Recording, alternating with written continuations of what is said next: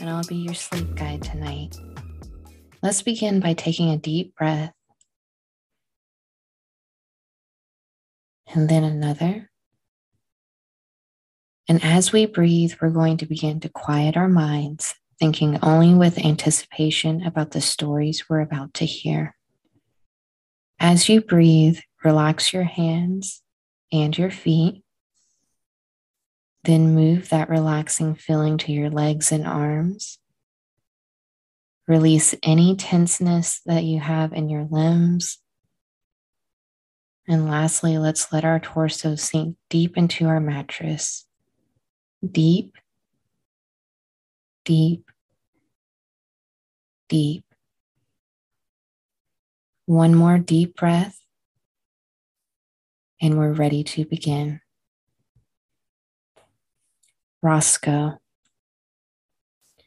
Ever since I was a young boy, I've always been different, not psychotic, demonic, or anything like that, just not quite like the rest. I look different, I act different, I dress different, and I think different. This made it easy for the beautiful people of the world to mess with me. A lot. It used to bother me growing up, but as I've gotten older, not so much. Now I just look at the source and think, screw them, they'll be dead soon. I've never been too lucky with the ladies either. So after years of failed relationships, I found myself alone, friendless, and living in a 20-year-old trailer that I'm renting from a friend of a friend of a friend. It doesn't really matter who. Anyway, I thought to myself, I'm tired of being alone. I can probably get another girlfriend, but she'd just end up getting on my nerves, and then we'd break up. Same old song and dance.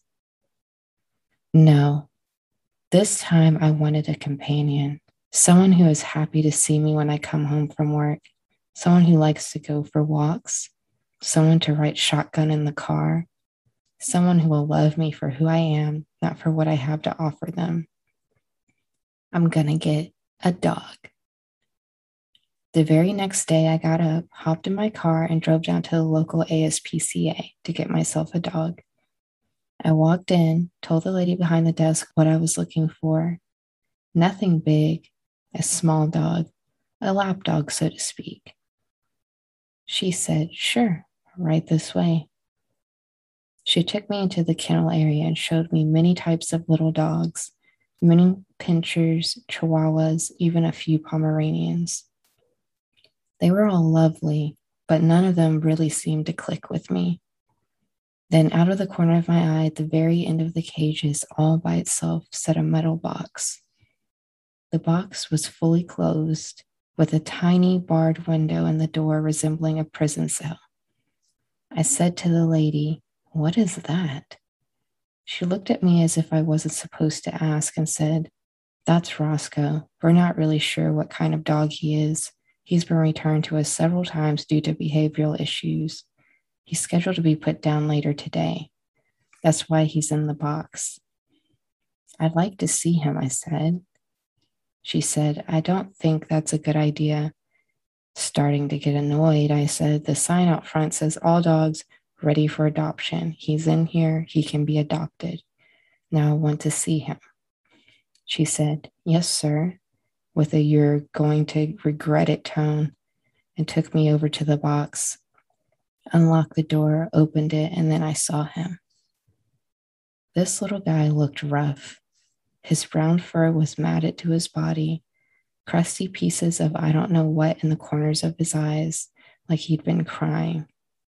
His nails were a bit long and sharp. His eyes were jet black with the slightest hint of red in them. To be quite honest, he looked like he had just crawled out of the sewer and smelled like it too. He had an odor that reminded me of the summers I spent helping my uncle at his funeral home. He smelled like death, but he was friendly. He ran out of the box, ran up to me, and let me pick him up. He licked my face for what had been to be in at least 10 minutes. He was wagging his tail and just going crazy with excitement, and so was I. I told the lady, "This little guy ain't dying today. Roscoe has a new home." A look of worry fell over her face. After filling out some paperwork and getting his dog license, I took Roscoe home. First on the agenda was a bath. He was rather calm in the bath, seeming to enjoy it. After that, I dried him off and brushed him out. I had to use one of my old brushes since I didn't have a dog brush. We went to the local pet store next. I won't mention the name of the place due to legal matters. I'll just say the people there are smart about pets. We got all the necessities needed to take care of my new friend. The drive home started out normal, just driving down the road. I've always been a cautious driver, always going the speed limit or below. Apparently, the guy in the car behind me didn't like it and sped up to pass me. Eventually, everyone does. He pulled alongside of me and yelled, "Get the hell out of the way, moron. Learn how to drive." Roscoe went crazy, barking and jumping at the dash as the guy passed, growling, showing all of his teeth, drooling and clawing the dash. The red tint in his eyes was becoming more apparent now. He began banging his head against the windshield in a crazed attempt to get at the guy, hitting it so hard it split his forehead open. Blood running down his face on the windshield and the dash. Oh my God, what the hell is happening? Roscoe, calm down. Stop. Roscoe, stop. I finally had to pull on the side of the road. Roscoe was still frantic. I threw an old t-shirt over him so he couldn't see, grabbed him, telling him it's okay over and over again. His body went limp. I thought he was dead. I pulled the shirt from over him, and the second I did, his eyes opened. He was wide-eyed and bushy-tailed and ready to play like nothing ever happened. What the hell? I took the shirt and held it over his forehead, stopping the blood. I washed him up fully when we got home, cleaning the dash and the windshield as well. We spent the rest of the day playing in the yard and hanging around the house so he could get used to his new home. The trailer park I live in isn't the best of places to live. The lot rent is cheap, but that's the only good thing about it. It's a dirt road in a U shape with trailers running parallel with the road on both sides. This is apparently where the term trailer trash came from. It's not that the people are bad or anything. It's just cleanliness isn't their way of life. Old refrigerators, car parts, and various other piles of junk clutter their yards. The trailer at the end in front of the park had been raided a couple of times by local police, and there's always cars pulling in and out of there. I think they're selling drugs, but that's none of my business. In the middle of the park, there is what the park manager calls a playground. It consists of an old beat-up swing set, a rickety metal slide, and a sandbox that most of the cats around here use as a litter box. Most of the older folks here just sit out there and talk all day. No kids ever play there, and who can blame them? Is a lawsuit waiting to happen. The night I realized Roscoe was the perfect friend for me came about 2 months later. That night, while taking him for a walk around the park before going to bed, we passed the old playground. Something told me not to cut through there, just complete the circle around the park and go home. But it was close to my house, and I was really tired. At the playground, there were 2 guys I'd never seen before in black hoodies just hanging out. One on the swing and the other on the slide. As I passed them, I heard the guy on the swing say, "Nice dog, can I pet him?" I said, "Sure." As one guy bent down to pet Roscoe, I heard the cocking of a gun and felt the barrel press hard against the back of my neck. "Give me your freaking money or you're dead," the guy from the slide who now had a gun said. The other guy leaped up and grabbed me and slammed me against the slide, dropping the leash in the process. What happened next sent shivers down my spine and filled me with excitement at the same time. Roscoe went insane, his eyes turning bright red, skipping the growling and clawing part, and went straight for the guy's neck. He leaped up from a sitting position and grabbed the guy's throat, digging his claws into the side of the neck and ripping out his voice box with his teeth. Blood spewed everywhere as the guy fell onto the ground, Roscoe still attached. The guy with the gun ran like a little bee. The guy on the ground was gasping for air, blood pouring out of his mouth and the hole in his throat as he choked on it.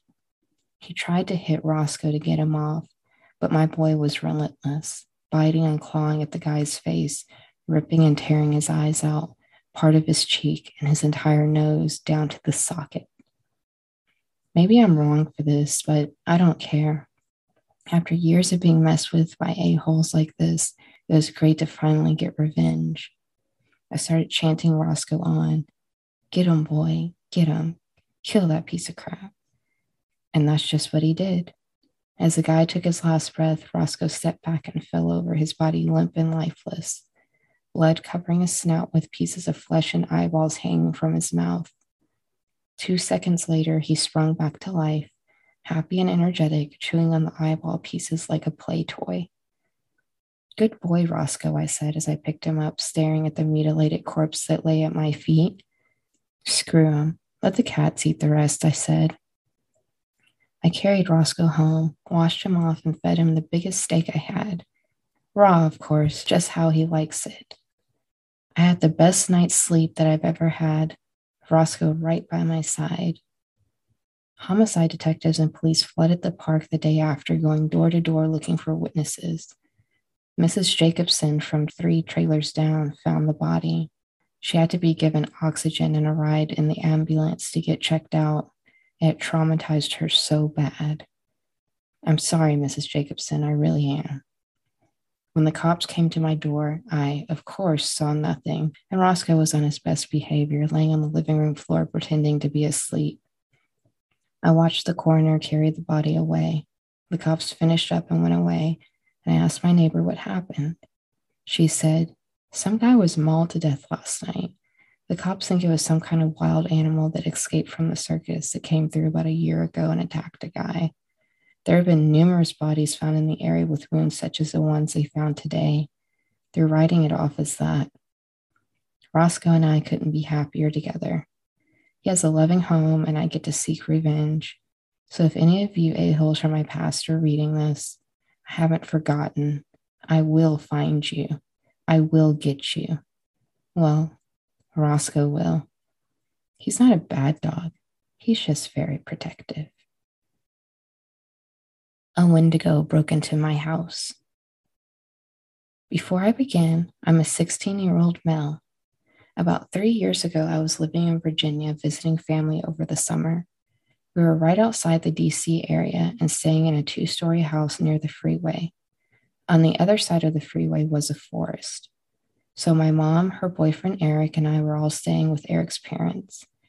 We had brought some night vision binoculars and decided that tonight was a perfect time to use them. So after dinner, we gear up and head out. We passed under the freeway and headed into the woods. When we get about 5 minutes into the forest, we sat down our bag and took out our binoculars. My mom looks around with them for a while, seeing a few squirrels here and there. She got tired of them and then passed them to me. I looked around for a while, being careful not to look at the freeway for fear of being blinded. I spot something behind a tree about 50 feet to our left. I concentrate on it, trying to figure out what it was. It looked like a pale, bald, anorexic man looking straight at us from behind the tree. I get a bit uneasy, but I'm hesitant to believe it's really there. I asked Eric to take a look just in case.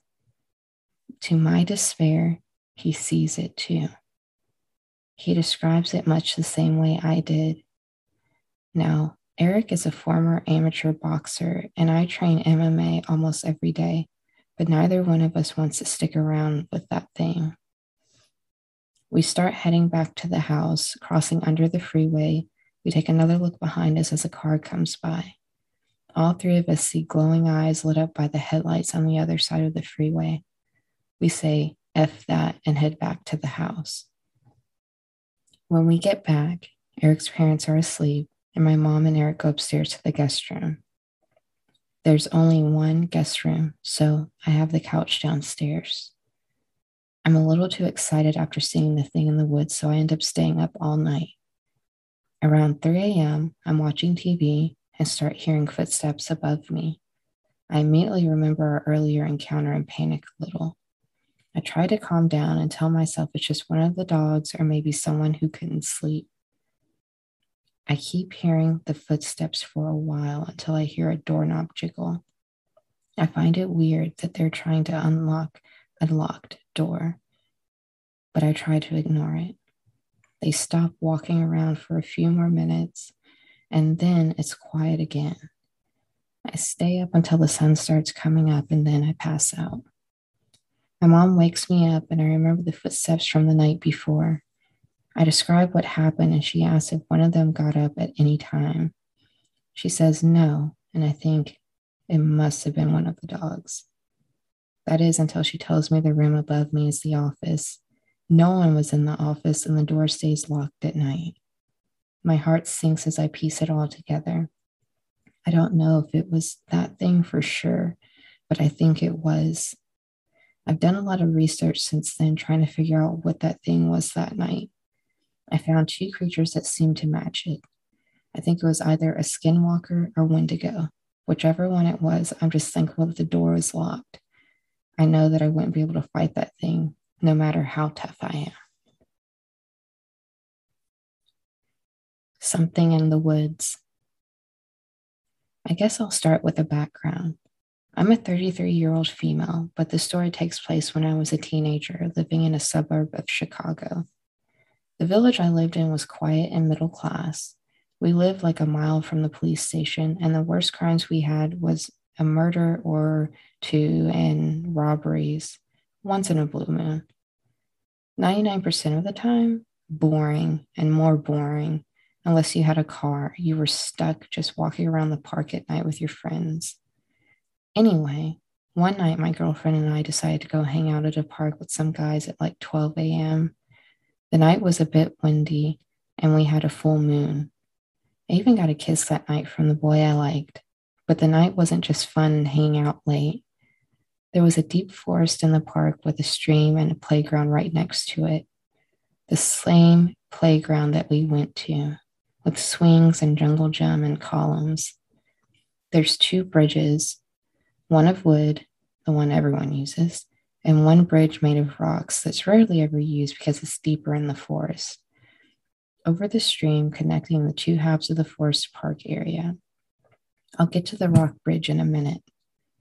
We hung around on the swings and chatted and just spent the evening together.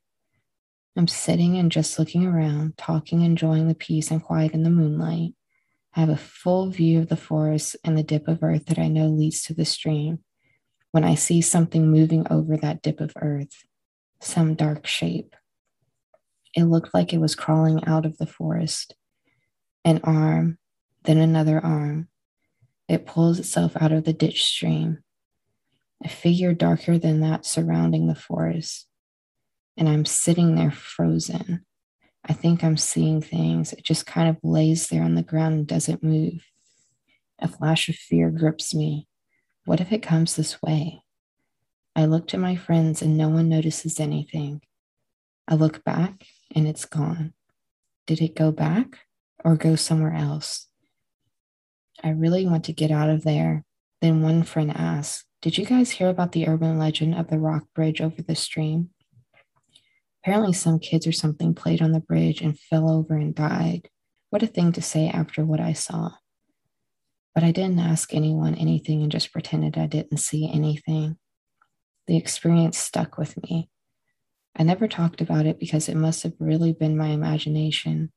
Things like that happen only in scary movies, right? But I rarely went to that park after that. And Black Thing, if you're real, I hope we never meet again. Who knows what would have happened if you saw me the same time I saw you? A true skinwalker sighting. To start this story off and to give a little insight about me, I am an 18-year-old female who grew up in Michigan. I've lived in the country for as long as I can remember. And for heads up, this is a long story, so bear with me. On one particular hot summer weekend, me and a couple of friends, including my boyfriend, let's call him Tony, and my older brother, let's call him Brad, decided we were going to go camping for the weekend since it was such a nice warm week. Tony's parents had owned a cabin way out in Ludington surrounded by a huge wooded area with a personal lake and no neighbors for at least 4 miles. But being stupid teenagers, we didn't really think about that. All we were ready for was a party like normal teens would. Well, after being there for 2 hours, our fun had started. Tony's friends had brought lots of alcohol and weed to last us for the weekend so we wouldn't be bored since we had no service and only movies to watch. After it got around 12 a.m. and was pitch black, we had a huge bonfire going. It was a total of 6 people, including me and Tony. As we talked and laughed about upcoming events in our lives, we were so distracted that we didn't notice that my brother had literally frozen his eyes on one section of the woods. Mind you, we were all intoxicated and high at the time. Eventually, our talk ceased when Tony realized his friend and my brother had an emotionless expression. "Hey, dude, you all right?" he asked Brad. Silence. Brad didn't reply or even make any movements that would indicate that we heard him. After that, I started to get scared as well as the other 2 girls there. It took a lot for my brother to act that way. Eventually, I was the first to catch on that he was excessively staring into a certain part of the woods. I turned my head and followed his gaze the best I could, and when I finally caught on to what he was staring at, my heart dropped. There, right effing there, was, at first look, a dog. At least that's what I thought. It was some person's dog that wandered off. But then my brain kicked in and I realized that there wasn't neighbors for miles, so how could there be a dog? My mind started to race while Tony still tried to get Brad to speak up or even move. In one motion, this thing stood up tall. When I say tall, I mean effing gigantic. It had to be at least 6 feet tall. Everyone saw it then. How could you not? The other 2 girls and the other boy with us gasped as they finally grasped why my brother was as still as a stick. No one moved for what seemed like hours. Tony was the first to talk. "No tell," he mumbled. No one heard what he said but Brad, and I swear to you when I say his eyes were as big as pan saucers. That freaked me out immediately. "What did you say?" one of the girls asked. "It has no effing tell," he hissed at her. My heartbeat stopped. He was right. There was no tell on this thing. Suddenly, my clouded alcohol mind cleared up a fraction when I finally realized what this thing was. Now I understood why my brother was basically pooping his pants. This thing was a skinwalker. My instincts kicked in right then and there before I could nope the F out of there with this thing let off a terrible stench like rotting meat before screaming inhumanly. The sound was enough to scare the F out of everyone. My brother was the first up out of his chair and started shouting native words to the creature while I told everyone to get the F inside. No one questioned me when they saw just how deadly serious I was, especially Tony. He's never seen me so scared, so he knew it was a bad situation. We all hightailed it to the cabin with my brother in tow, still shouting native words of the creature, which seemed to keep it at bay, while it gave us enough time to get inside. He slammed and locked the door before turning all the lights off and grabbed a special ash from the kitchen counter and started throwing it at every window and door while chanting. Of course, he had everyone freaked out and basically in tears at that moment. After he was done, no one said a word for a long time, all of us still in shock. He grabbed our dad's pistol and had it posted by him for hours. Everyone was entirely too shaken up to even question what happened. We must have fallen asleep eventually because I woke up to my brother packing all of our stuff into 2 cars early that morning. I understand why. We had native family. We knew what we were dealing with and we knew it could come back and maybe not alone. Before I left, we did a blessing on the cabin and spoke a few calming words to the still very freaked out girls. We left as soon as everything was packed up. To this day, we still haven't explained exactly to our friends what happened that night, and they never bothered to ask us either. I hope that you've enjoyed the stories tonight, and I hope that you're fast asleep.